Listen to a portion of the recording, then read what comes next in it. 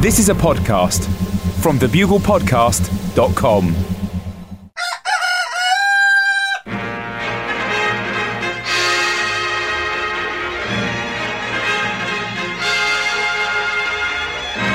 The Bugle, audio newspaper for a visual world. Hello, Buglers, and welcome to issue 191 of The Bugle, the world's primary news franchise, with me, Andy Zaltzman, live in London. Hello, how are you all? Good. Formalities out of the way. And in New York City, USA, it's Jackie Joke Machine himself, John Oliver. Hello, Andy. Hello, Buglers. Andy, it's 420 today, April the 20th. So have you been celebrating accordingly? 420? Yeah, 420 is apparently a very big day in cannabis subculture, Andy. So I'm guessing that you either didn't know that or you did know it, have acted on it, and have now forgotten it again. Yeah, I've just eaten my way through it, John. Isn't that what people do with cannabis? I've forgotten. I do worship the ancient Egyptian god Canubis, who's the god of tedious conversation. But other than that, I'm a bit out of the loop. And how are you marking 420, John? Well, basically by bringing it up with you, Andy, right. and then that's it. I think I'm done. I Okay. think I've done all that I need to do. You're not going to Tokondi Bifter at work. I wasn't going to, but now you've said it like that, Andy, Okay. I feel like I should. I assume everyone at The Daily Show will be marking the occasion in that way. I think, Andy, by saying Tokondi Bifter in that tone of voice, you may have just single-handedly put an end to the cannabis drug trade around the world. You can't have supply if there's suddenly no demand. This is Bugle 191 for the week beginning Monday, the 23rd of April. As we record, Friday, the 20th of April, 150 years exactly since little Louis Pasteur finished his first dicking around with milk experiments and concluded that from then on, you'll be better off playing Russian roulette with a loaded pistol rather than 6 glasses of milk, as people had done up till then. Certainly, Pasteur, we've got a lot to thank him for, but he has made taking your kids out for a milkshake a bit less exciting than it used to be, albeit considerably safer. Terrific little scientist, Pasteur. All credit to the boy. Pops up with some crucial bits of science at key moments. And also 100 years to the minute since the first pitch was flang at Fenway Park, Boston, home of the Red Sox in 1912. And it was thrown by John F. Kennedy's granddad from the top of a mound, or was it a book depository? I forget. Either way, a little bit ironic in hindsight. And 191 means we've now done the same number of bugles as the number of consecutive times that US President Gerald Ford's left hand lost to his right hand at scissors, paper, stone. He kept thinking his right hand would change from scissors to stone, so he just kept going with paper with the left hand, but he'd just forgotten that his right hand just loved making finger shadows of baby crocodiles. And, as always, the section of the Bugle is going straight in the bin. Now, this week, a very special section of the bin. It's a London Marathon section. Because on Sunday, the 22nd of April, 2012, Chris, our much-loved and hated producer, is going to run the London Marathon. But not just run it, he's going to sprint it. He's going to be standing on the start line with one leg in the air, cocked like a cartoon character, before going on the B of bang. Is that your tactic? Well, if you can do like the 100 metres in 10 seconds, assuming you can keep that up, how long is it going to take me? That's not long, is it? Not long. Fatigue is a state of mind, isn't it? Yeah, absolutely. Yep. I feel I'm ready. I feel I'm ready to do it. Yep. Anything short of shattering the world record, Chris, Don't come back on as this a show. catastrophic failure. The world record will change hands this weekend. The absolute key is getting over the line quickly, isn't it? Because historically, if you're stuck in that mass of people trotting over the line 10 minutes after the gun goes off, you're not going to catch those Kenyans, Chris. No. So you've got to be out your blog. You've got to be out of your blocks like a prescient pig out of a sausage factory. Chris is valiantly raising money to ensure that the empire stays in existence and gets back to its former glory. There can be no nobler cause for which a British man can run. That's almost true. Almost. What empire is it? It's the Hackney Empire, Andy. What? Not the British Empire? No, imagine East London then formed its own empire. Right. And then filled it with lovies. I think a lot of people did call the British Empire the Hackney Empire at the time. or hackneyed, anyway. The Romans had done it all before, to be fair. And if any bugler can beat Chris in the marathon, or indeed during the race tell him to f*** himself, they will win this week's Star Prize, which is 10 years off the eternal damnation and hell that you will all probably get for listening to this show. In the section of In, we commemorate the first ever marathon. All began in the year 490 BC when Greece nailed a terrific win over the bookies' favourites Persia at the Battle of Marathon, changing the entire course of European and world history. And as anyone who's seen the historical documentary 300 knows, Greece also ensured that we're recording this podcast not slathered in Persian-style makeup and perfume and wearing bizarre androgynous clothes and jewellery. At least Chris and I aren't. We can't see John, and it's none of our business how he chooses to live his life now he's stateside. Chris and I are just going Greek style, oiled up with sandals and shields. Oh, yeah. Eyes up, Chris. Eyes up. I'm not a piece of meat. Anyway, after the battle ended, the pro runner and fitness fanatic Pheidippides legged it the 26 miles back to Athens with a final score. But he was exhausted after having pounded out 150 miles each way from Athens to Sparta and back to ask the Spartans to help out. And so we arrived in Athens after the battle with only enough energies to say, Greece won, before dropping dead. A nervous silence followed before someone asked, Greece won, Persia, what? Did they sneak an away goal? He's really building up the tension here. Oh, he is actually dead. So he popped his clogs before he could even get his commemorative medal, free Mars bar and tinfoil cape, or be told that the guys in wheelchairs had got there half an hour before he did anyway. And Chris is commemorating Pheidippides' heroic feat, hopefully without the last bit, and also without the 300-mile round trip up and down mountains in late summer Mediterranean heat. It's not that authentic, mate, is it? It's not really that authentic. I do have to run through southeast London. That is probably psychologically worse.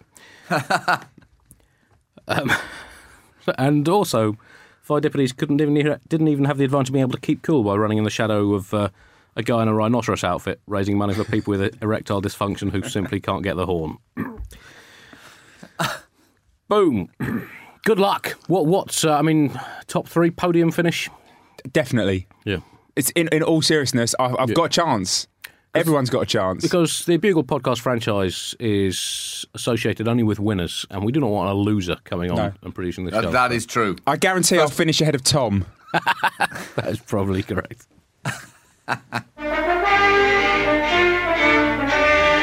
Top story this week, sex scandals!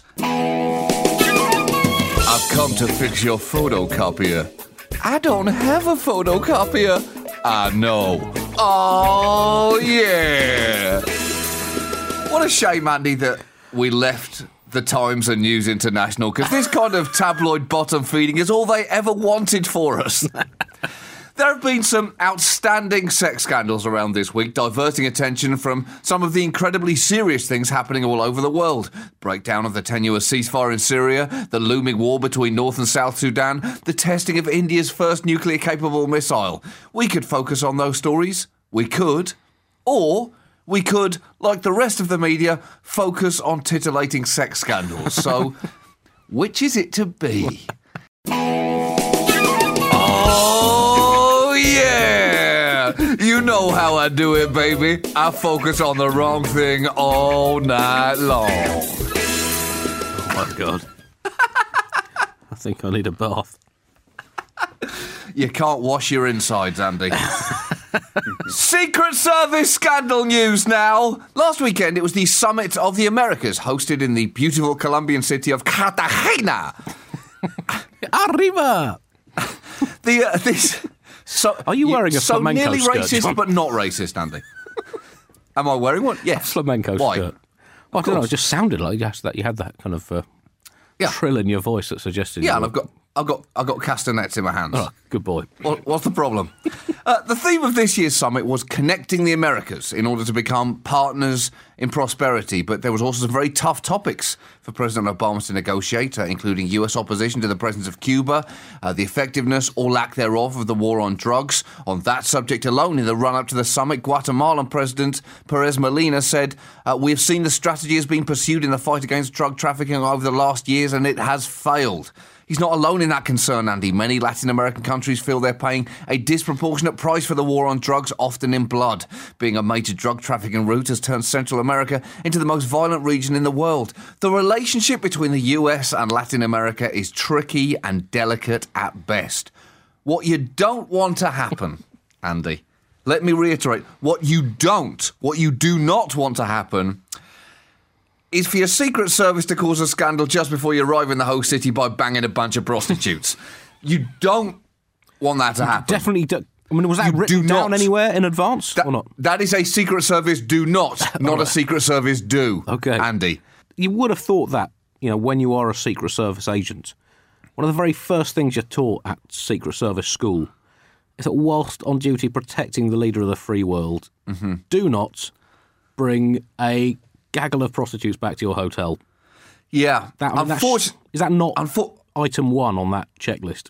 Unfortunately, that happened, Andy. There seems to have been a very key misunderstanding over the code of conduct required to be a member of the Secret Service. I think they may have taken out a copy of their contract before going out that night and read it, saying, well, it says here, protect and serve the president, blah, blah, blah, protect his life above all else, blah, blah, blah, blah, blah. Honestly, I can't find anything that says don't sleep with local prostitutes while scouting presidential visits, and I feel like if it was that important to them that we didn't do it, it would have said that specifically here. OK, that's a weight off my mind. Let's go out and get some prostitutes. That's a green light as far as I'm concerned. Or it's at least greenish. It's got a greenish hue, and that is good enough for me. Are we sure, John? Because there was, 20-odd staff involved in this, both Secret Service and military, and apparently about 20 women involved. Were they not just trying to find a way of ensuring they could stick with the traditional American boy-girl seating plan at dinner? Is that just the easiest way to do that? They're a stickler for formality, yeah. Andy. We know that. But now, prostitution is not a crime in Colombia. And in fact, this whole thing might have remained secret, which is supposedly an area that the Secret Service specialises in. Were it not for the fact that one of the agents seemingly attempted to shortchange one of the prostitutes the next morning, and that is when all hell broke loose. The exact details are not entirely clear. One thing for sure is that the group of military and Secret Service agents were partying at Cartagena's Play Club, which has been described as a high-end strip club in an industrial part of the port city. Now, if I could just stop right there. It seems that a group of Secret Servicemen partying in a high-end Colombian strip club is at the very least not a great idea. Unless you're pitching it as the plot for a new movie featuring Zac Efron as an American Secret Service agent and Antonio Banderas as Maria, the Colombian prostitute with a heart of gold and a nose full of cocaine. Also featuring Carlos Valderrama as the strip club owner and the voice of Chris Rock as his wisecracking pet dog. Now, I would pay to see that, John. This is particularly Valderrama. Well, if he can pass dialogue as well as he can pass a football, that is going to be one fluent film. This is where it gets a bit hazy. The members of the Secret Service apparently then paid $60 each to take between 2 and 20 women back to their hotel. Once they were back at the hotel, they did what God intended, if God was a low-budget porn scriptwriter. The next morning, a woman claimed... Come on, let's look at the first scene of his whole magnum opus, John. A guy and a chick stark bollock naked in a garden with an extremely phallic-looking animal in a tree. You're right, Andy. Let's look at how the Bible begins. In the beginning was the Word. Oh, yeah! Take them fig leaves off, baby.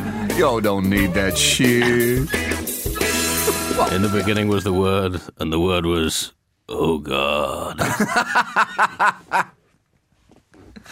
So, the next morning... This woman claimed that she'd not been paid. I think we just put another 50 years on our eternity in the Drop in the ocean, Andy. Drop in a fiery ocean now. She argued with 2 Secret Service agents, then went to the Colombian police who reported the matter to the US Embassy. There are 2 versions of the dispute.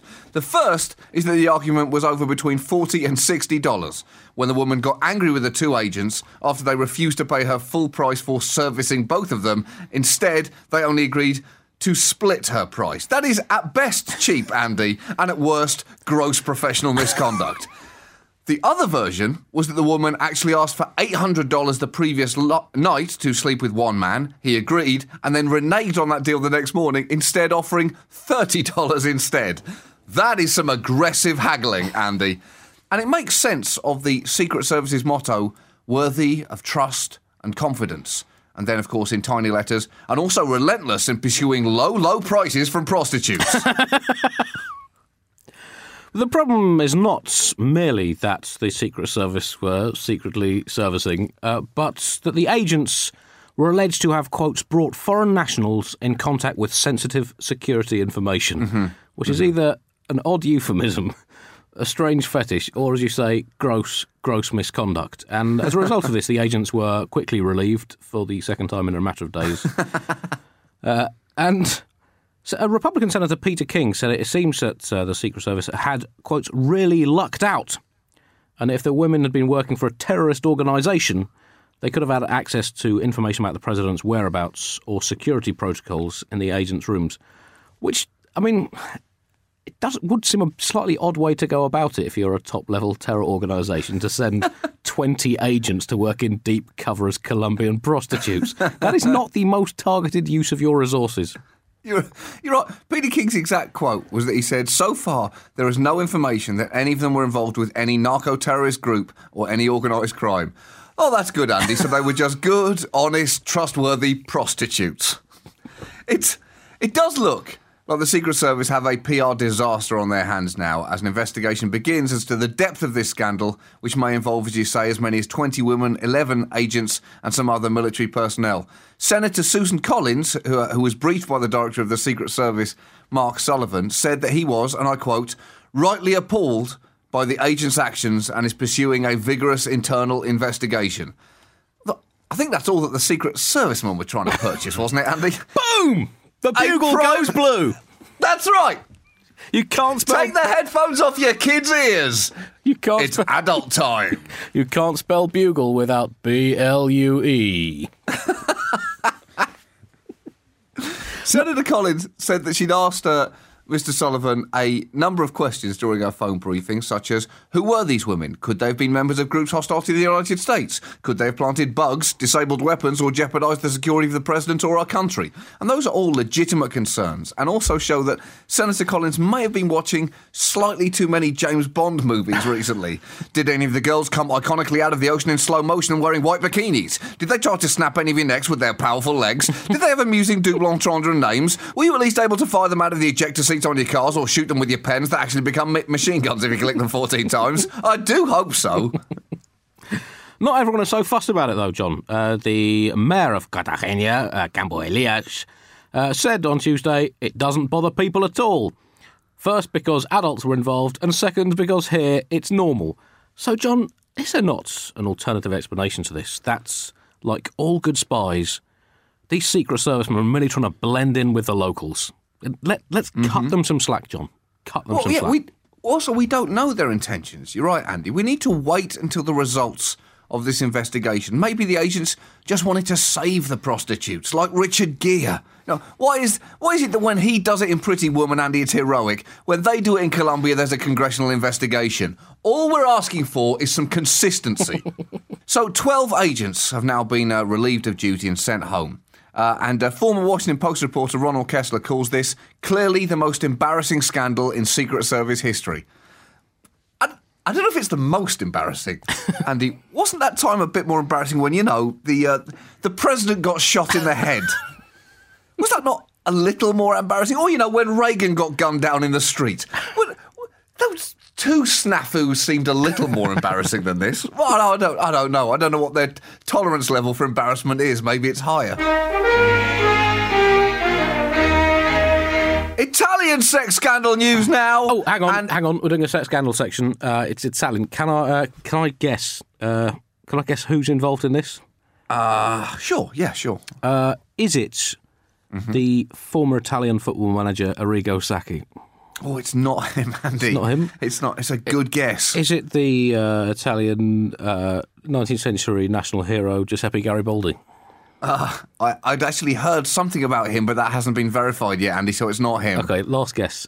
Berlusconi? Yeah. You know it is, Andy. Awesome. It would be wrong, Andrew, and not just wrong, borderline impossible to talk about political sex scandals without mentioning Silvio Berlusconi. It's like talking about Michelangelo's David without talking about his penis.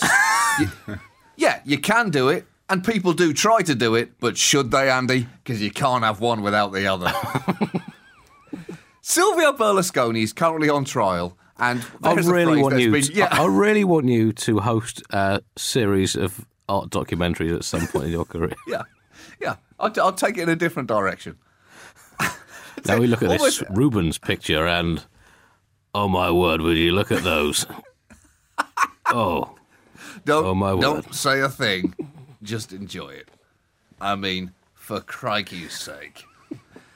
Silvio Berlusconi is currently on trial, and there is a phrase that has been used hundreds of times over the years. That phrase is so overused, Andy, it slightly squeaks when you speak it out of your mouth. And a witness at one of the current trials has said that strippers dressed as nuns performed for the Italian Prime Minister, former Italian Prime Minister, at a party that he hosted. So, I mean, how's that news going to go down in a predominantly Catholic nation, Andy? Well, it'll probably go down like all the rest of Berlusconi's antics did over the years, inexplicably well. I mean, I like to see the positive in these things, and maybe this is a sign that Berlusconi is trying to work himself towards respectability. He's trying to wean himself off strippers and prostitutes by getting the women to dress as nuns so he could bring himself closer to the Almighty Lord. You know, it's a step-by-step process. You know, he starts with strippers dressed as strippers, then he moves on to strippers dressed as nuns, then he will eventually get to nuns dressed as nuns. Perhaps via nuns dressed as strippers who could try to convert him to celibacy, which would be a Herculean task, converting Berlusconi to celibacy. I imagine that years after he dies, he will still be trying to get it on with the lady worms. Or the lady end of the worm, whichever way that works.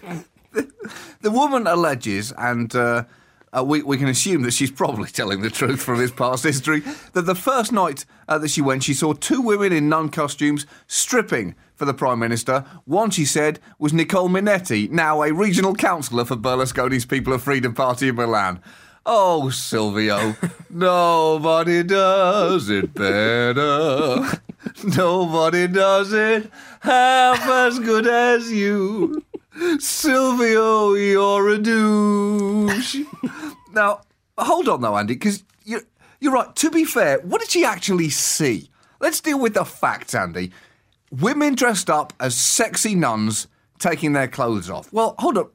Could it be, perhaps, that he might have just seen them in nun costumes and said, that's very offensive to me and to the Italian nation. Please take those offensive garments off immediately. And then told them to do it slowly so he could be sure that they were doing it right. Is that possible? No, you're right, it isn't. Berlusconi is a scumbag. The Italian newspaper Corriere della Sera reported last week that Berlusconi had paid €127,000 to three female witnesses, including Miss Minetti, since the trial began last year. Now, so he's paying off witnesses now? Well, no, John. No, of course he's not doing that. As his lawyer explained, he denied that they were an attempt to influence the women's testimony. Thank goodness. Saying that they were entirely legal and merely reflected, and I quote, Berlusconi's unusual generosity. Why must we always be so cynical about him, John? Yeah, that's right. Oh, he's shown himself a man who loves women, arguably a little too much. So why would he not pay them €127,000 during a trial? I mean, well, why would he not do that? Go get yourself something nice, like, I don't know, a nun costume or something. He's been involved in cases now relating to underage sex, bribery, prostitution, tax fraud, violating official secrets. This guy is the Daley Thompson of being implicated in scandals. There is nothing he cannot do. Aircraft sex scandal news now, and NASA have announced that one of their jumbo jets is pregnant. After being, quote, covered by the retired US Space Shuttle Discovery in the skies above Washington, D.C. If NASA's ambitious, if controversial breeding program bears fruits, and one assumes the renowned space agency will have taken care to select a lady jumbo, which was ovulating at the time of the mounting, the Schlumbo jet could revolutionise long-haul travel for everyone. But apparently the reason they had to do it over Washington is because the shuttle, like so many spacecraft, can only perform to its best ability when it knows it has the attention of leading politicians. That's always been the way with spacecraft. Andy, be honest, was your only interest in that story the fact that you came up with the term schlumbo jet. not the only one, John. But yeah, I mean that was certainly a factor. You just came up with that phrase and worked backwards from there. Just watch that footage again with that music that you put on under John earlier on. It just looks entirely different. Elephant slaughtering news now, and elephants have been slaughtered by the great and famous in alarming numbers recently. The sons of Donald Trump appear to have been slaughtering elephants. Donald Trump Jr. Issued a statement saying, "I have no shame about the pictures showing him with dead elephants. I hunt and eat game. I'm a hunter, and for that I make no apologies." Now, there is a young man who really wishes he'd been born 100 years before he actually was. And could he not hunt something more useful than elephants, like injustice or his father's dignity? This is the most disappointing Trump hunting news I've ever heard. Because whenever I hear the phrase Trump hunting, Andy, I wonder if my proposed competition has been taken seriously of releasing Donald Trump into Central Park once a year in a raccoon costume and giving New Yorkers 25 minutes to hunt him down. Bad idea? Maybe. Popular idea? Indubitably! Now, you're right. This refers to the fact that photos have emerged of Donald Trump Jr. and Eric Trump, Donald Trump's two sons, and living proof that the douche gene is indeed hereditary. Photos have emerged of them smiling on a big game hunt in Africa with various animals they killed. In one of the photos, Donald Jr. holds the tail of an elephant, and in another, Eric Trump props up a dead leopard.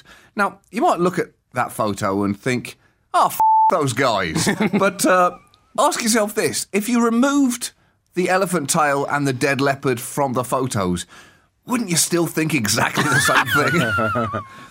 So have they got any worse, or have they got the same amount of loathsome, just in a slightly different way? I think one of the arguments here is, aside from, they defended them saying that, the kills helped feed local villagers with their traditional delicacy of leopard carpaccio, presumably.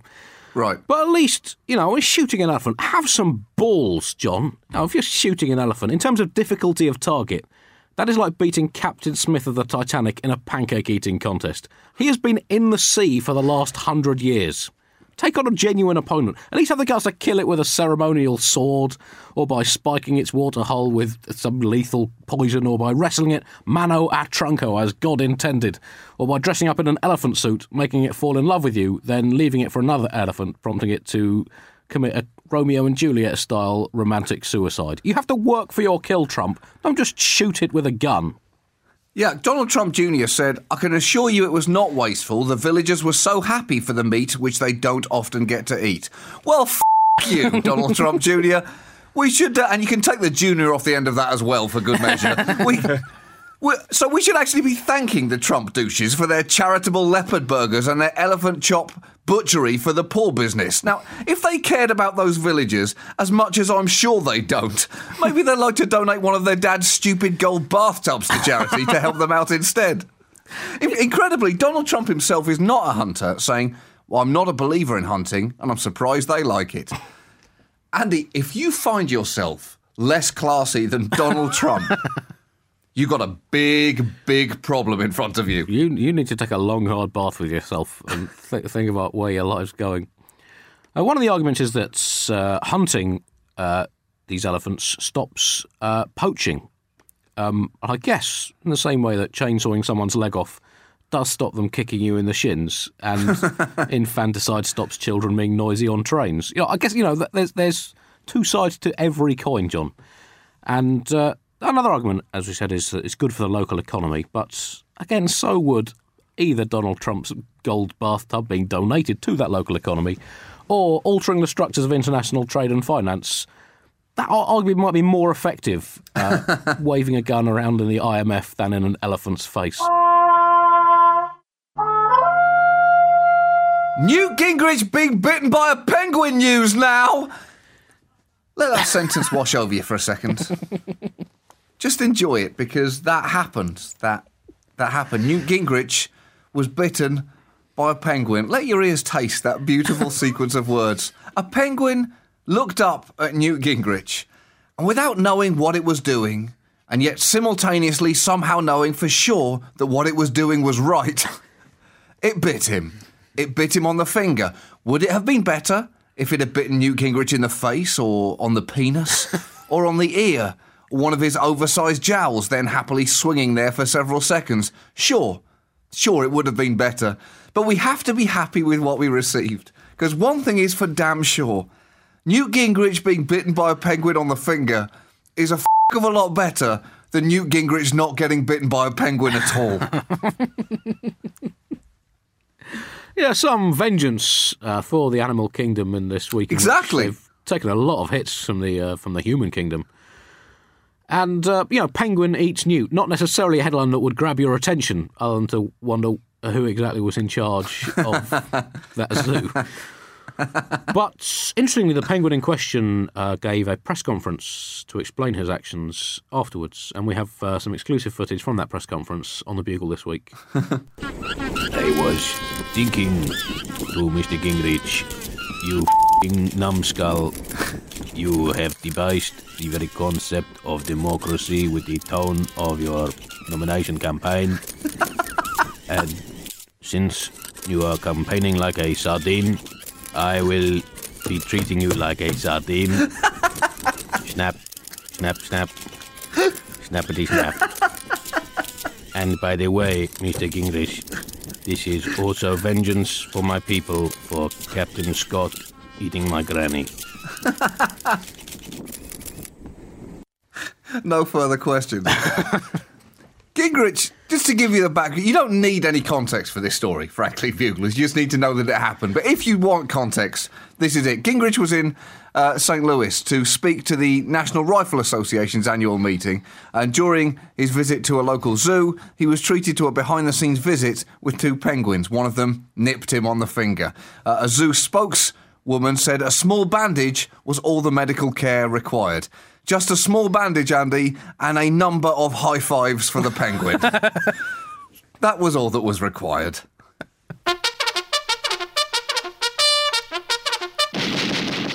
Town name news now. And listen, Buglers, there are town names and there are town names. And one town in Austria has a name so good that they're scheduling a vote to change it. The town in question is called F***ing. And the 104 residents of the village of F***ing will cast their votes later this week to decide whether or not to alter the name. And if they touch even a letter of it, Andy, they are f***ing idiots. The village's mayor, the f***ing village's mayor, Franz Meindl, said in a TV interview, people are now willing to discuss changes to the spelling of the name, but first, all f***ingers have to agree on whether they want to change it or not. Now, all right. I thought I was against this being changed before I learned that the villagers are actually called f***ingers. Now this is a cause that I'm willing to die for, Andy.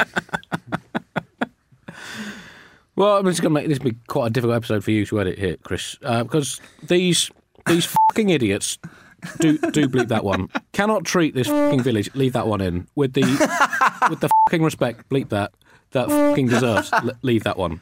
No wonder the poor f***ing mayor, leave that one, is so f***ing annoyed. Leave. No, bleep. Because the problem is British tourists, John, they cannot see a f***ing sign, leave, without f***ing... Leave that. That's without, as in outside. The f***ing sign is outside the village of f***ing. I'm confused now. But without f***ing it the f*** up for the f***ing residents, bleep, bleep, leave. For centuries, apparently, the tiny village in northern Austria lived happily in obscurity, blissfully unaware of how f***ing incredible their name was. But life changed when US troops stationed in the area at the end of the Second World War discovered it. And since then, the village's name has been a constant source of amusement and joy for tourists and irritation for locals. At least 13 road signs bearing the village's name have been stolen recently, and the sight of semi-naked women posing for photographs beside signs has become a common sight. Now, what's the problem here, Andy? Sorry, let me be journalistically accurate. What's the f***ing problem? Because as far as I can see it, there is no f***ing problem. Experts say that the town's name is derived from Focko, a 6th century Bavarian nobleman, and the modern spelling was adopted in the 18th century. In an attempt to curtail the fun at the village's expense, some locals want to readopt its 16th century spelling and replace the CK with a single or double G. So hold on. It would be fugging. No fucking way, Andy. Those selfish motherfuckers need to understand that this isn't just about them. The only allowable changes that I will be willing to stomach if they insist on changing the name is to this. Foxville. Town. King Norton. Foxburg. Or the village of Bleepington upon Fuck. The village has apparently been particularly popular with British tourists, proving once again our nation's hard-won and proudly guarded status as most infantile country in the world. A local tour guide explained the Germans all want to see Mozart's house in Salzburg. The Americans, when they come to Austria, want to see where The Sound of Music was filmed. The Japanese want Hitler's birthplace in Braunau. But for the British, it's all about fucking. That is not a great reflection on us Brits, John. We come off second worst in that list. Only second worst. What is up, Japan? What? Let it go. I'm not a fan of Mozart. I thought that's where you were going there.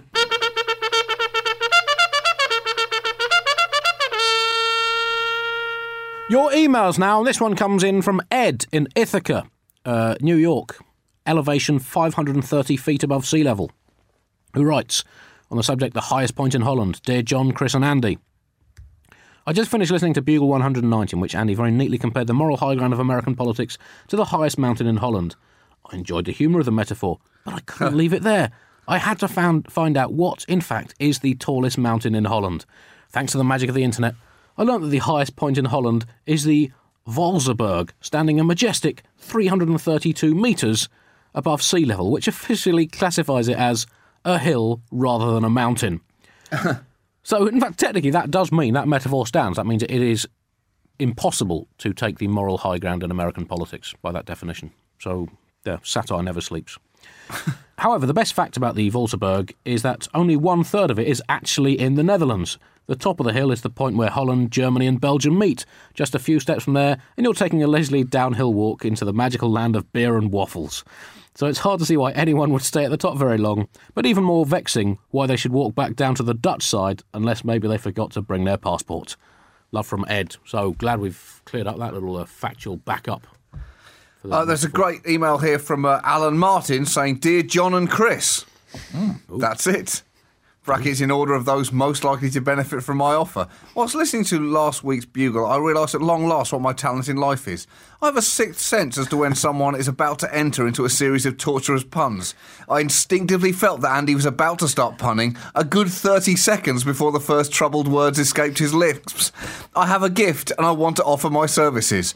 I suggest I sit in on all future podcasts and offer a canary in the mine service.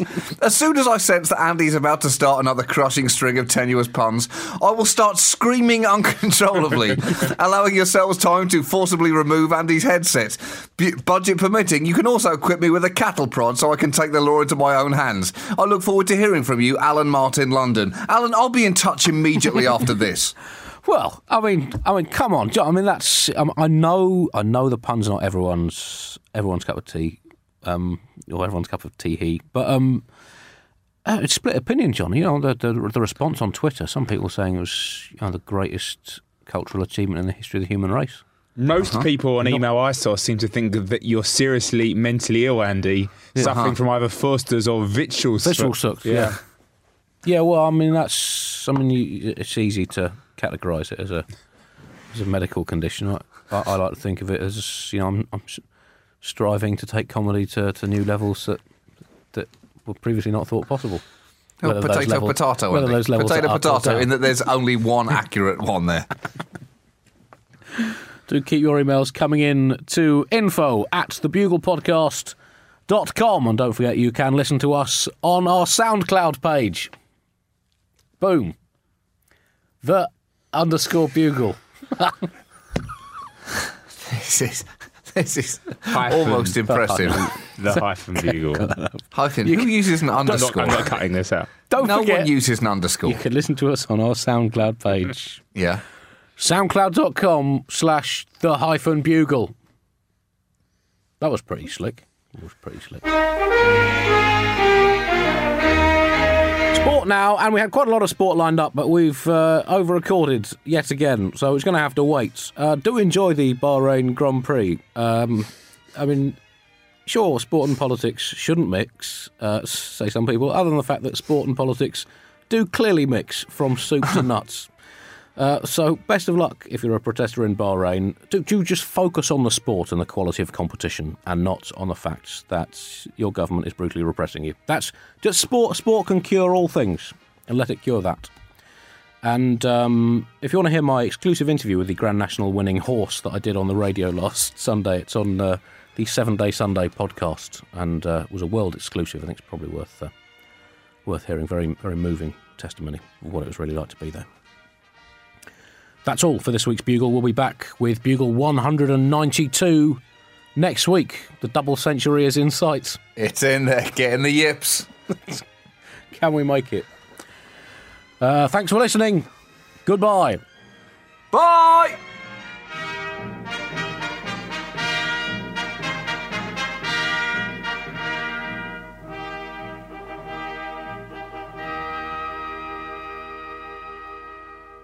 Hi, it's producer Chris from The Bugle here.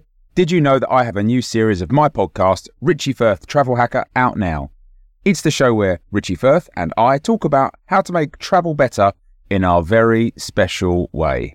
In this series, we discuss Lime bikes, Teslas, the London Overground, and a whole bunch of other random stuff that possibly involves wheels or tracks or engines of some variety. God, what a hot sell this is. I mean, you must be so excited. Listen now.